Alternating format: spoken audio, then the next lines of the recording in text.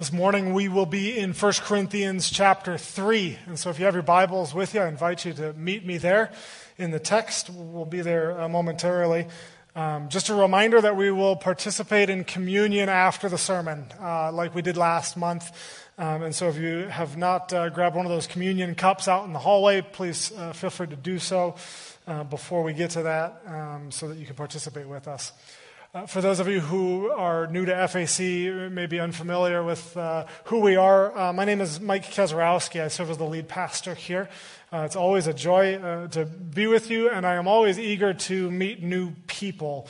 And so I'd encourage you to stop by and say hello after the service. And I can even do you one better this morning than that, because this afternoon after service at 12:30, we're going to be hosting a welcome lunch. And if you are new to FAC, I want to extend that invitation to you to join us at lunch. Even if you didn't register, as Pastor Chen mentioned earlier, feel free to come. It's a free lunch. The purpose of it is really to just give you an opportunity to connect with other new people. Several of our staff members will be there as well, and some of our elders will be there as well. And so please feel free to come. No specific agenda other than we just want to get to know you, and we want to give you the opportunity to know us. And so please take us up on that offer of a free lunch. As an add-on to that, a reminder to you that next Sunday we begin our Intro to FAC course, which is also very good for new people who are unfamiliar with us. Also, if you have considered membership, formal official membership here at FAC, the Intro to FAC course is required. And so mark your calendars. Once again, that starts next Sunday during second service. You can register for that or ask any questions that you might have at the hub after service. We'd encourage you to be part of that as well. This morning, it's an exciting Sunday because we're going to share today the outcome and the culmination of our envisioning process that we've been talking about for quite some time, longer than you might realize.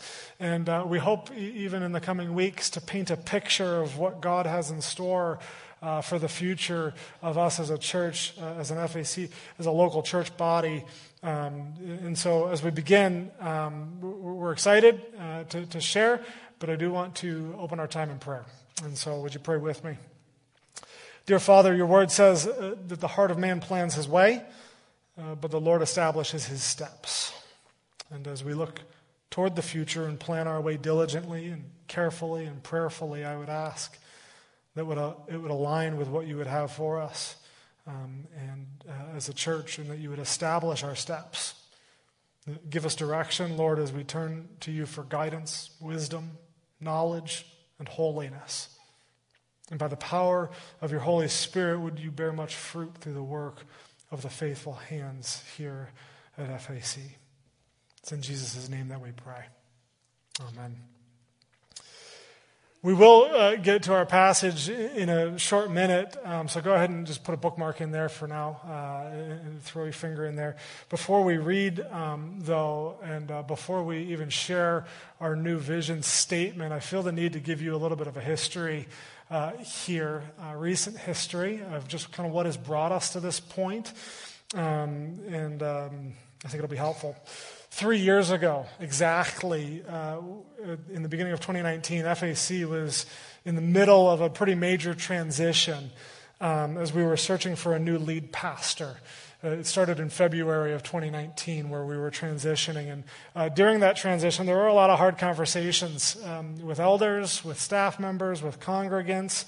And it had become very evident through many interactions between all of us that it felt like the church had lacked a sense of identity, lacked a sense of direction. And don't get me wrong, we did a lot of good things, impactful things, important things, but we didn't do really a lot of intentional things.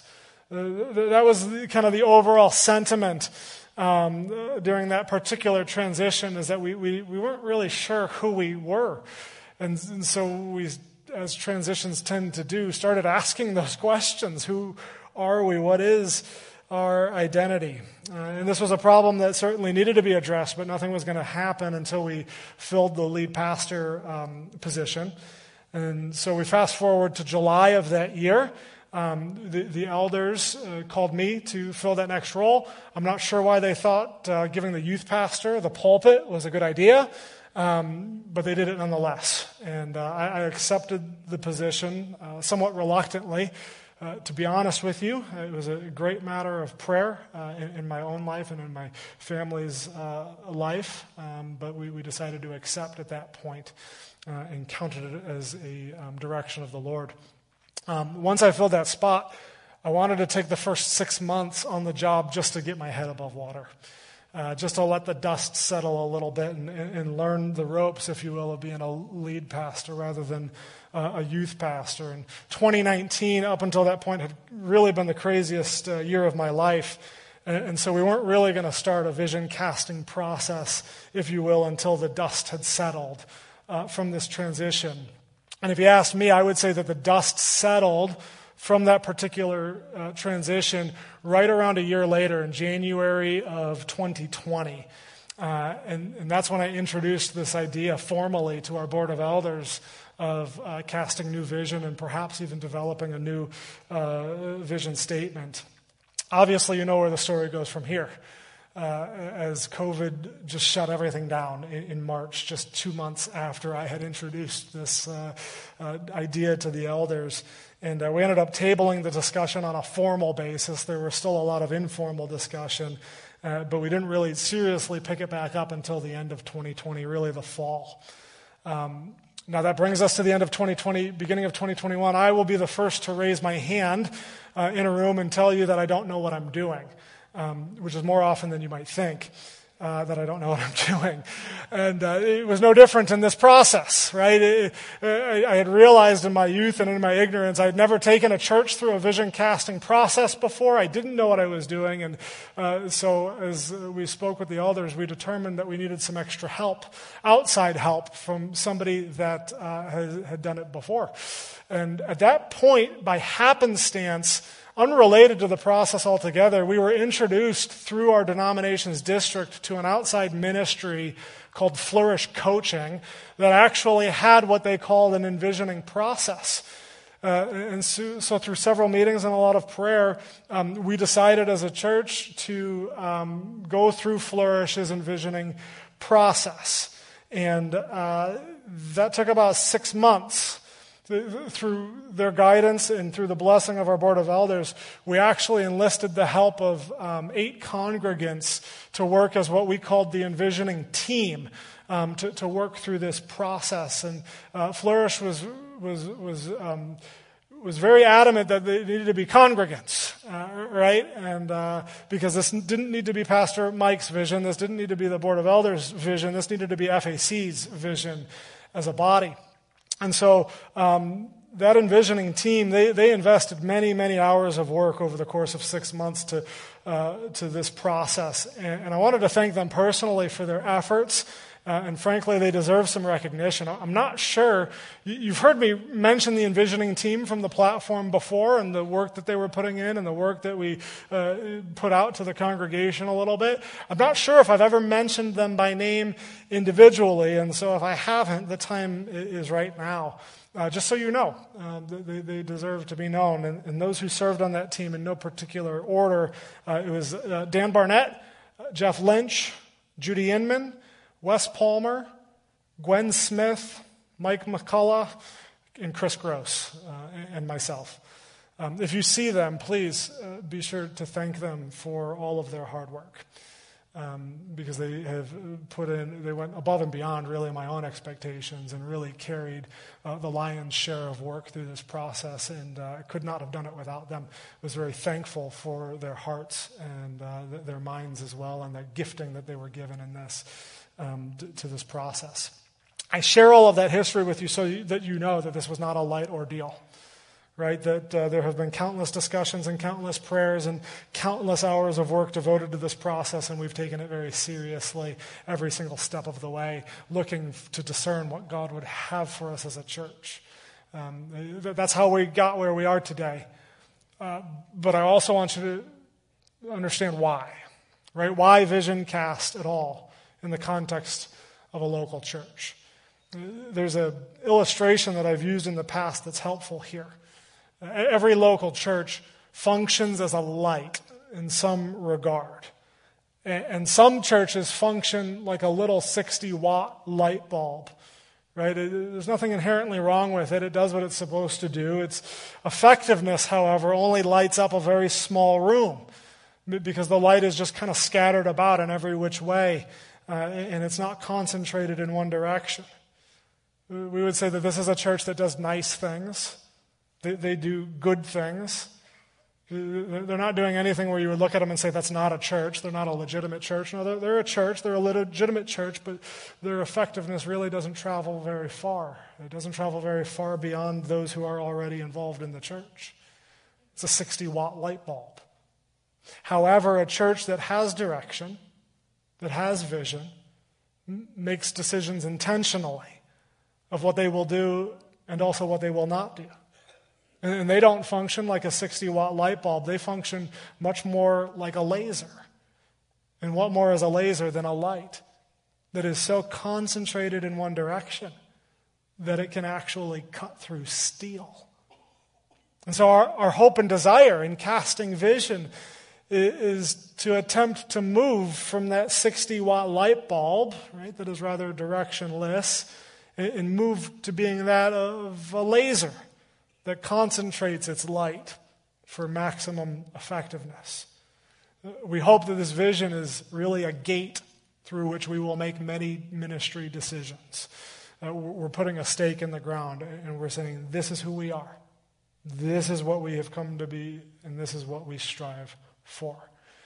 And so while we cross the finish line on this, what we would call envisioning project process, we must realize that it's not a finish line at all. It's actually a starting line for many other endeavors for years and years to come. The work at FAC has just begun. And so with all of that being said, I do want to share a new vision statement with you. And I want you to know, I've spent a lot of time thinking about this and praying through this. And we have to know that a vision is much larger than just a pithy little sentence. And a vision is so much more organic than a mechanized, formulated set of words. It's so much more than you can just put down on a page, but I do think that there is value to having an easy-to-read and concise statement.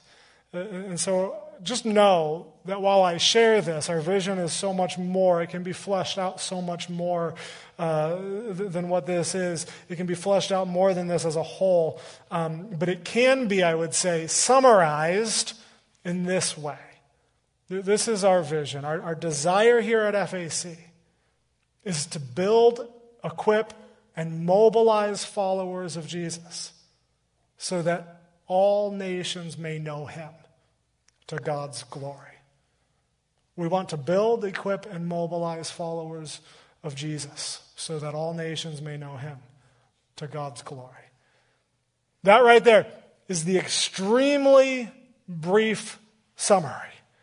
But also know that our team has developed what we've been calling a one-page narrative, a document, if you will, to flesh this out a little bit more. Once again, what's on this page, our vision is so much larger than what could be put to a page. But if you want a little bit more of an explanation of what we're talking about and what we're looking at, you can actually pick one of these up at the hub. Even today, they've got these printed out. I'd encourage you to do that. I won't sit here and read this to you as to insult your intelligence. I trust that you can do this on your own as you grab one. Also know that in the coming weeks, you're going to see some things throughout the hallways. We're looking to get banners and all kinds of different things that you can take home with you to flesh this out a little bit more. And know that the next 3 weeks, we're going to be preaching through a vision series, is what I would call it.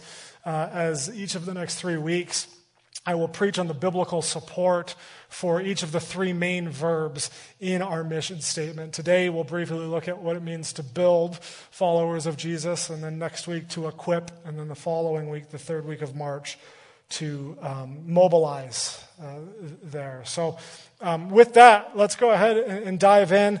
Let's go ahead and turn to God's Word. Turn with me to 1 Corinthians chapter 3.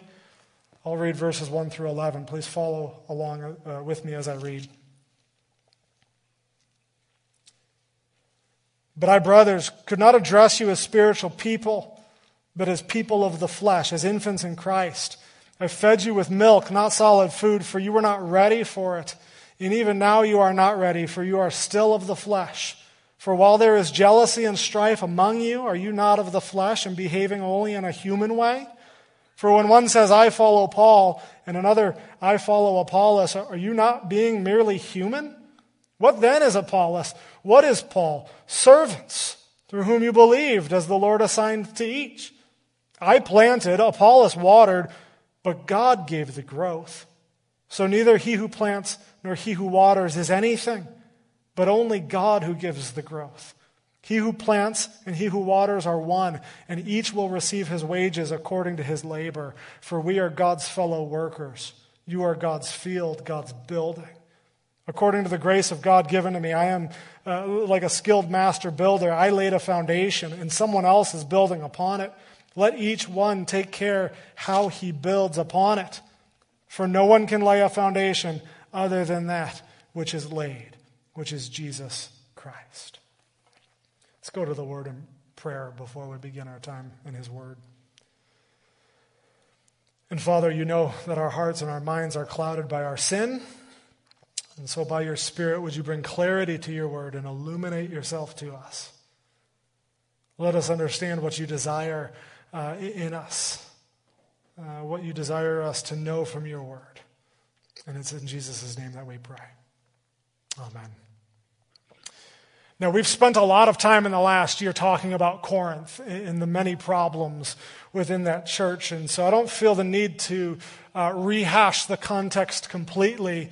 But just briefly from verses 1 through 4, we do see one issue at hand in the church in particular, and that is that many of the Corinthians were immature in their faith. Right? And there's somewhat an irony in these opening verses. We know that the Corinthians claimed to have this supernatural spirituality above and beyond ordinary believers. And Paul comes in here in verse 1 of chapter 3 and tells them, I can't call you spiritual people because you're acting like people of the flesh. But Paul says you look like babies.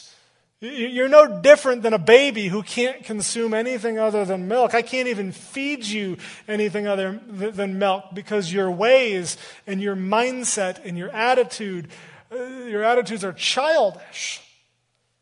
And so Paul addresses them. He does address them as believers. He calls them brothers, which was a designation that he only used for other believers. So Paul is convinced that they're believers, but then he addresses them as people of the flesh.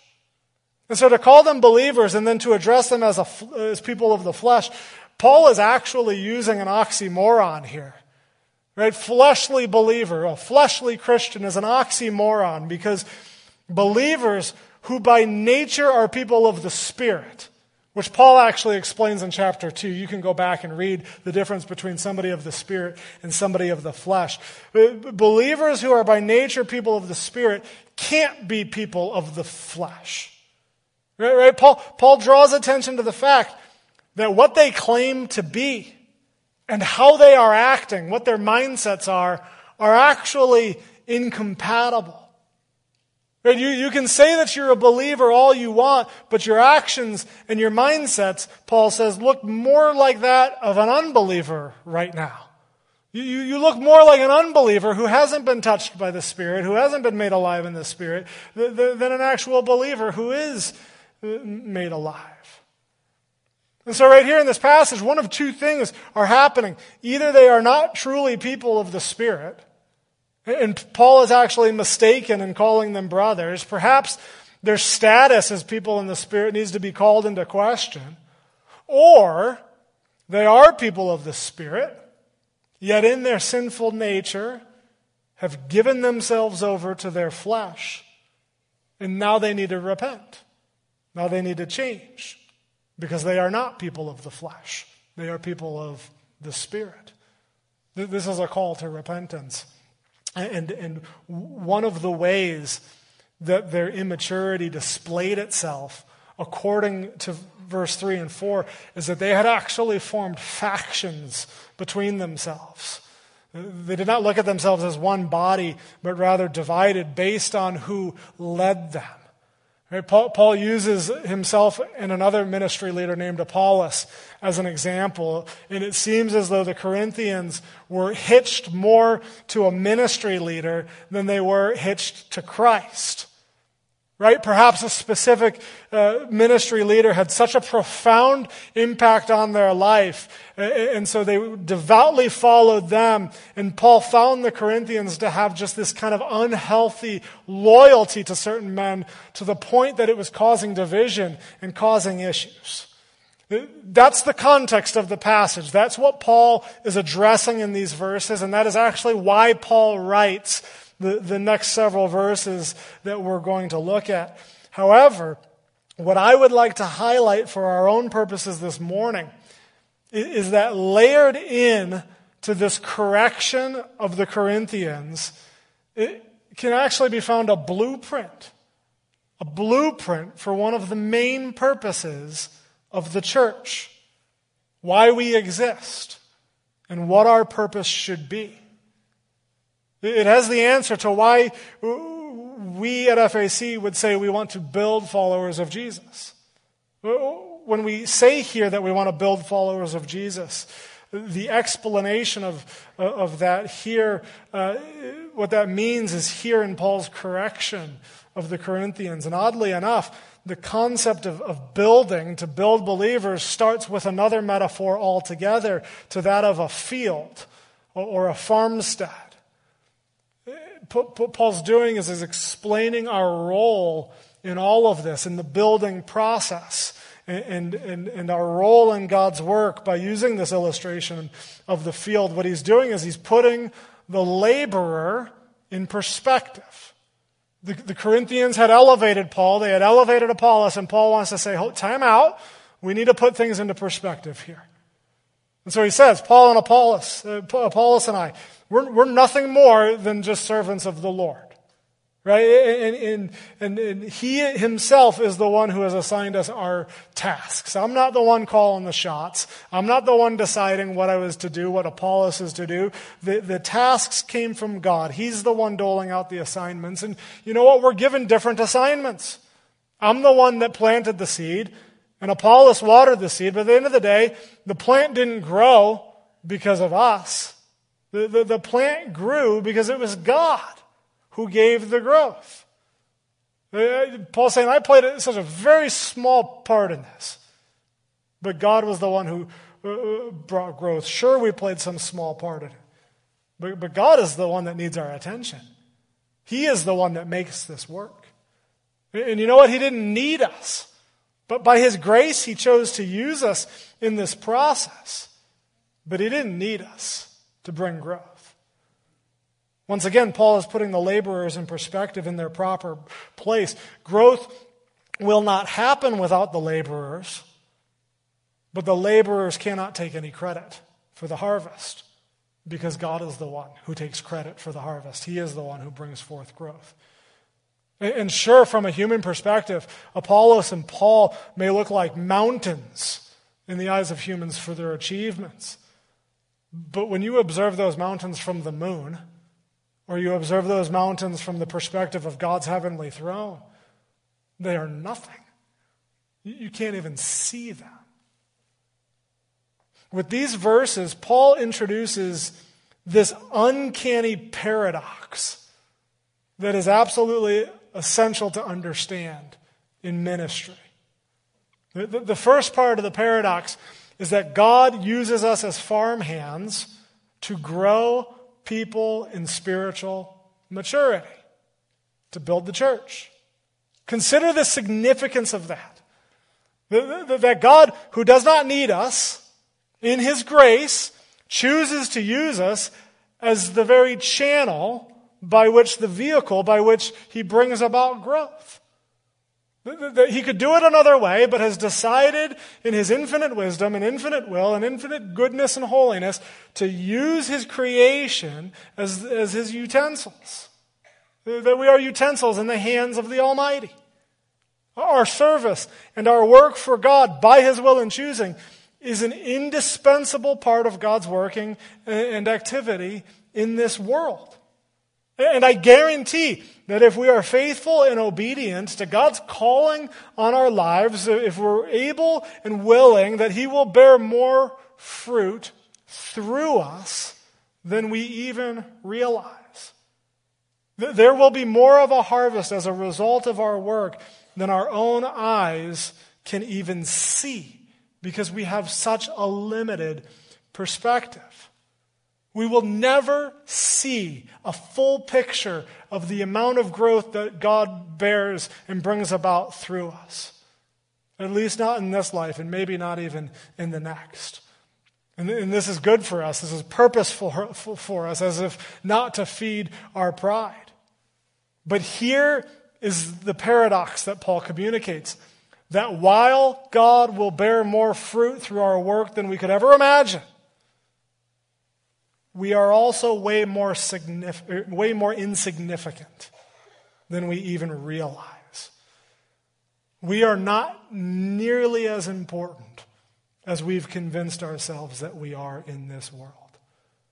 We are expendable because we are human beings under the Creator. So yes, we are called to plant and we are called to water. We are called to play a part. We are called to different assignments, each very significant in their own way. We have a responsibility to it, but then we commit our work to God's hands for growth. And He is the one that makes that happen. He is the one that brings about results, not us. You see, some people fall into the trap in ministry and in service that if I just try harder, or if I put more hours in, if I plant harder, if I water harder, if I have more oomph and vigor in my endeavor, if I'm just smarter, if I just have a better strategy, if I just have a better wit, if I just have a better vision, then there will be more growth. But the truth of the matter is that the crop will grow as God wills it. And Paul says here, it's not that I just need to try harder. It's not that I just need to will growth into existence. I just need to show up, play my part, my little part, and then trust that God will work. Over the years, I have found this experience to be quite liberating, right? Because it takes the pressure off. I am not responsible as a human, as a mere man for the growth. God is. What I am responsible for is to show up and do my job. I am responsible to faithfully and obediently complete the task with excellence, right, to the best of my ability, because that's what brings glory to God. I've come to get up and do what God has assigned to me. Once again, this means that if I have been called to plant or to water, I do have a duty. I do have a responsibility to it. I do have an obligation to it. And God has promised that if I show up and do with excellence what God has called me to do, that He will bring growth. And so the Christian mindset is this: can I get up in the morning, day after day, and do the job that God has assigned me to, knowing that through my work there will be fruit, there will be growth, even if I never get to see the full extent of such growth with my own two eyes? Is that good enough for me? Am I okay with the promise that God will bring results through my faithful and obedient work, even if the results don't look how I desire or what I expect them to look like? You see, we make an idol out of our work. We make an idol out of our results in ministry. And we need to come with the understanding that God growing things on account of someone being faithful and obedient is enough. It's enough. When we come to that understanding of ministry, we have come with pure motives. Right? We no longer bear fruit so that I may be glorified, but to offer the little that I have, which God has given me, so that He would be glorified. And we will be rewarded, if you will, to that end. Verse 8 makes it very clear that we are not rewarded based on merit. We are not rewarded or paid based on results, but we are rewarded based on our faithfulness and our obedience. Paul writes it, he who plants and he who waters are one, and each will receive his wages according to what? To his success? To his fruit? To his results? No, according to his labor. The harvest workers will not be rewarded according to their success, but according to their work. The wage is given based on the obedient and faithful one who pursues the good works that God has prepared for them to do in advance. The wage is for the ones who raise their hands and say, "Here I am, Lord, send me. Use me however you wish. I have but breadcrumbs to offer you. And even the breadcrumbs that I have in my possession, I can't even take credit for because you're the one that gave them to me. But I know that if I give them back to you, if I take these breadcrumbs and I give them back to you, and you use them according to your will and your ways, they will become a feast. You will turn them into a feast. And Lord, whatever that feast looks like, whatever that harvest, whatever harvest comes about, I will be satisfied.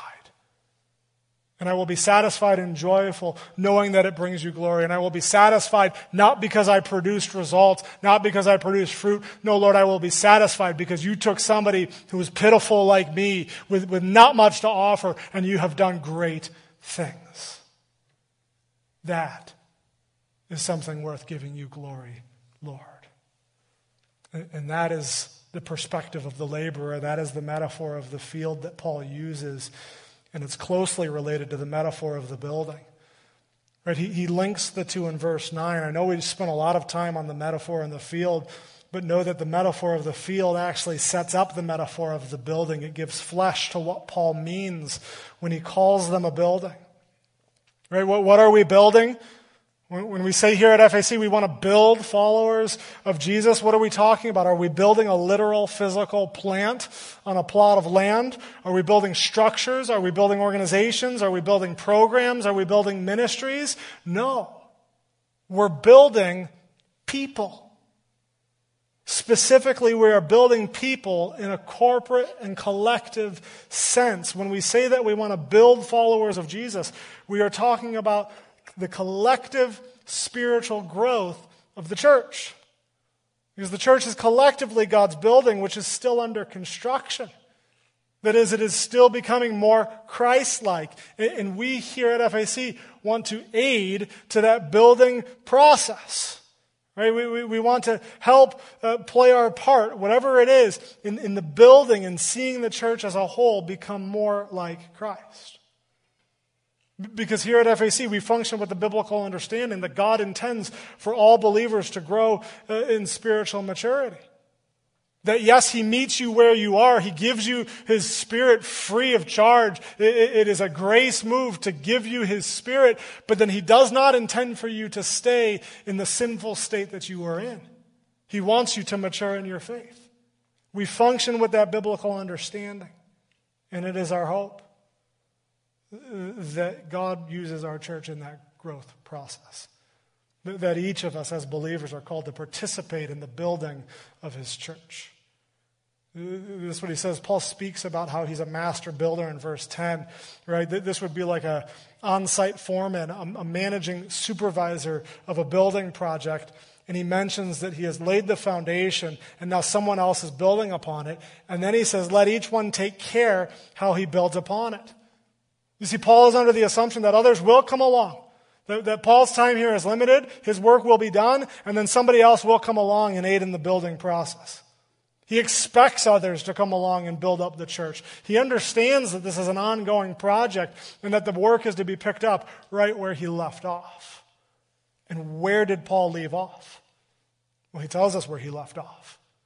He left off at the foundation. And then he reminds us carefully in verse 11 what the foundation of the entire building is. The foundation of the church is Jesus Christ. It's the gospel. Without the gospel, without Jesus, the building collapses because the building is reliant on the gospel, on Jesus. The church actually ceases to be the church if Jesus is not the foundation. A group of people gathering together cannot call themselves the church unless Jesus Christ is its cornerstone. And it's important to note that not only is Christ our foundation, but Christ is our foundation as he reveals himself to us. Right? Because there are many people out there, and there are many groups of people that would call themselves a church who have some very different and strange ideas about who Jesus is and who he was. However, we do not get to decide what the foundation looks like. God himself is the one who determines the foundation and who Jesus is as he reveals it in his word. Which is why his word is the ultimate construction tool. Right? The church is built, the church grows as individuals come into contact and engage with the living, transforming word of God. And we're told that the pages, the word on these pages, that Jesus are these words in the flesh.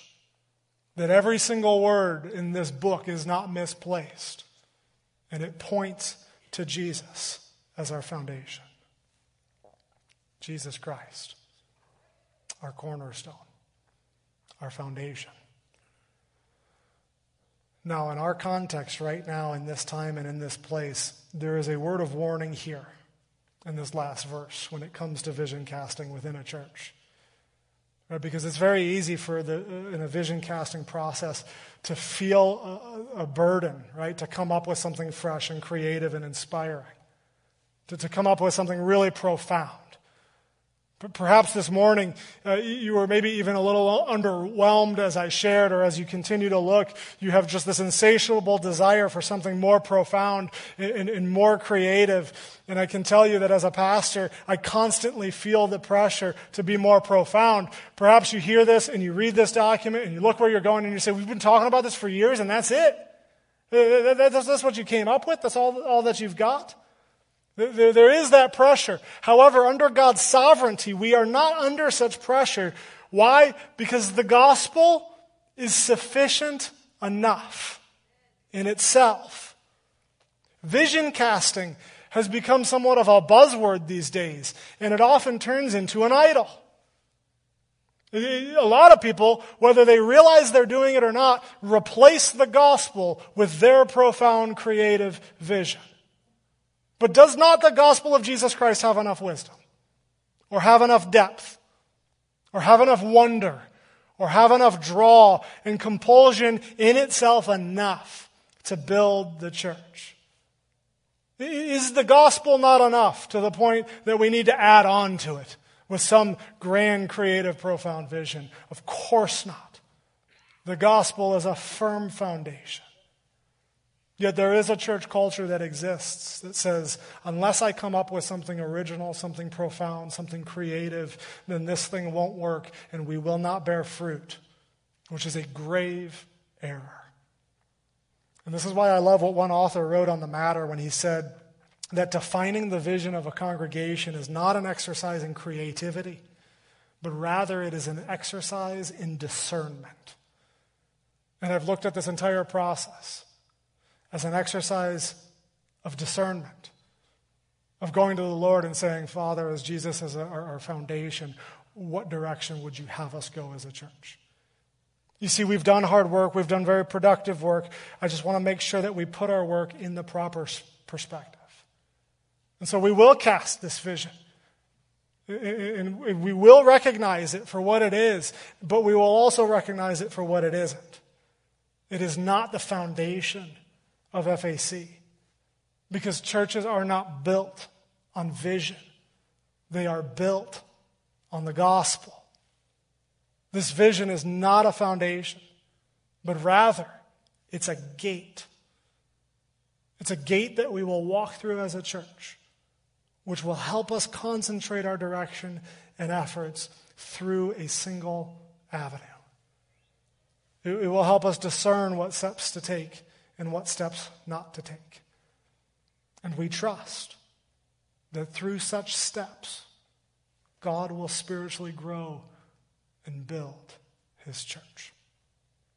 Would you pray with me? And Father, we thank you for the reminder that Christ is the foundation. And I pray, Lord, as we do chart direction here at FAC, that it would honor you and that our work would not be in vain. Lord, that would you give us a token of encouragement even as we get up today and labor? Father, we would ask, Father, that you would give us a taste of what you're doing here. And we do this to diligently walk in the path that you would have us walk. And we do believe that this is from you, Lord. And we thank you for the collective insight, Father. I thank you that this isn't even my vision, but FAC's vision, what you would have for us, Lord. And I pray, Lord, that you would bless us mightily. And it's in your holy name I pray. Amen. So it's quite fitting that we would share in communion on the day that we cast a vision for FAC. And at first glance, I was actually frustrated at the schedule of it because I wanted to have plenty of time to discuss our new vision. And then God graciously reminded me that no vision is legitimate if not built on the foundation of Christ, which is what we have come to remember today as we gather around the communion table together, that his death and resurrection are the cornerstone of everything we are here and everything that we do. Paul actually writes later on in 1 Corinthians that if Christ has not been raised, then our preaching is in vain and your faith is in vain. And so right now in this moment, we remember that we were separated from God because of our sin. Yet in his graciousness, Christ died for us so that we would be reconciled to God and enjoy everlasting life to the fullest in him. And that apart from Christ, this was not possible. We take communion together to remember just that. Please do know that you don't need to be a member or even a regular attender of FAC to participate with us. If you believe in Jesus as your Lord and Savior and are walking in fellowship with him, I invite you to participate with us. If you're not a follower of Jesus, I would politely ask that you refrain from taking the elements, because this is not a mere formality for us, but this is actually a serious activity for those who believe in Jesus. If that is you, though, let me encourage you to use this time wisely and consider what Christ has done for you on your behalf, even if you reject it. And consider maybe this morning putting your faith and trust in Jesus for the first time. Let's take a few moments just to reflect and remember together what Christ has done on our behalf.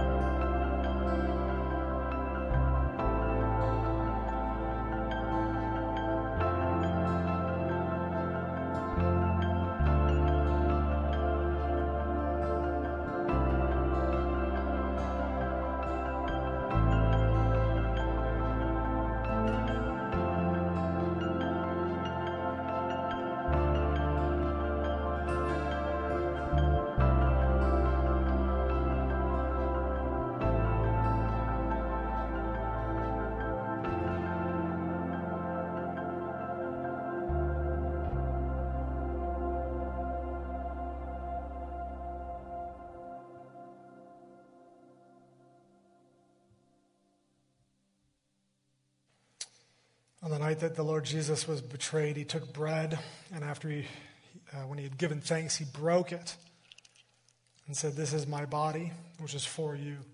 Do this in remembrance of me." So take and eat.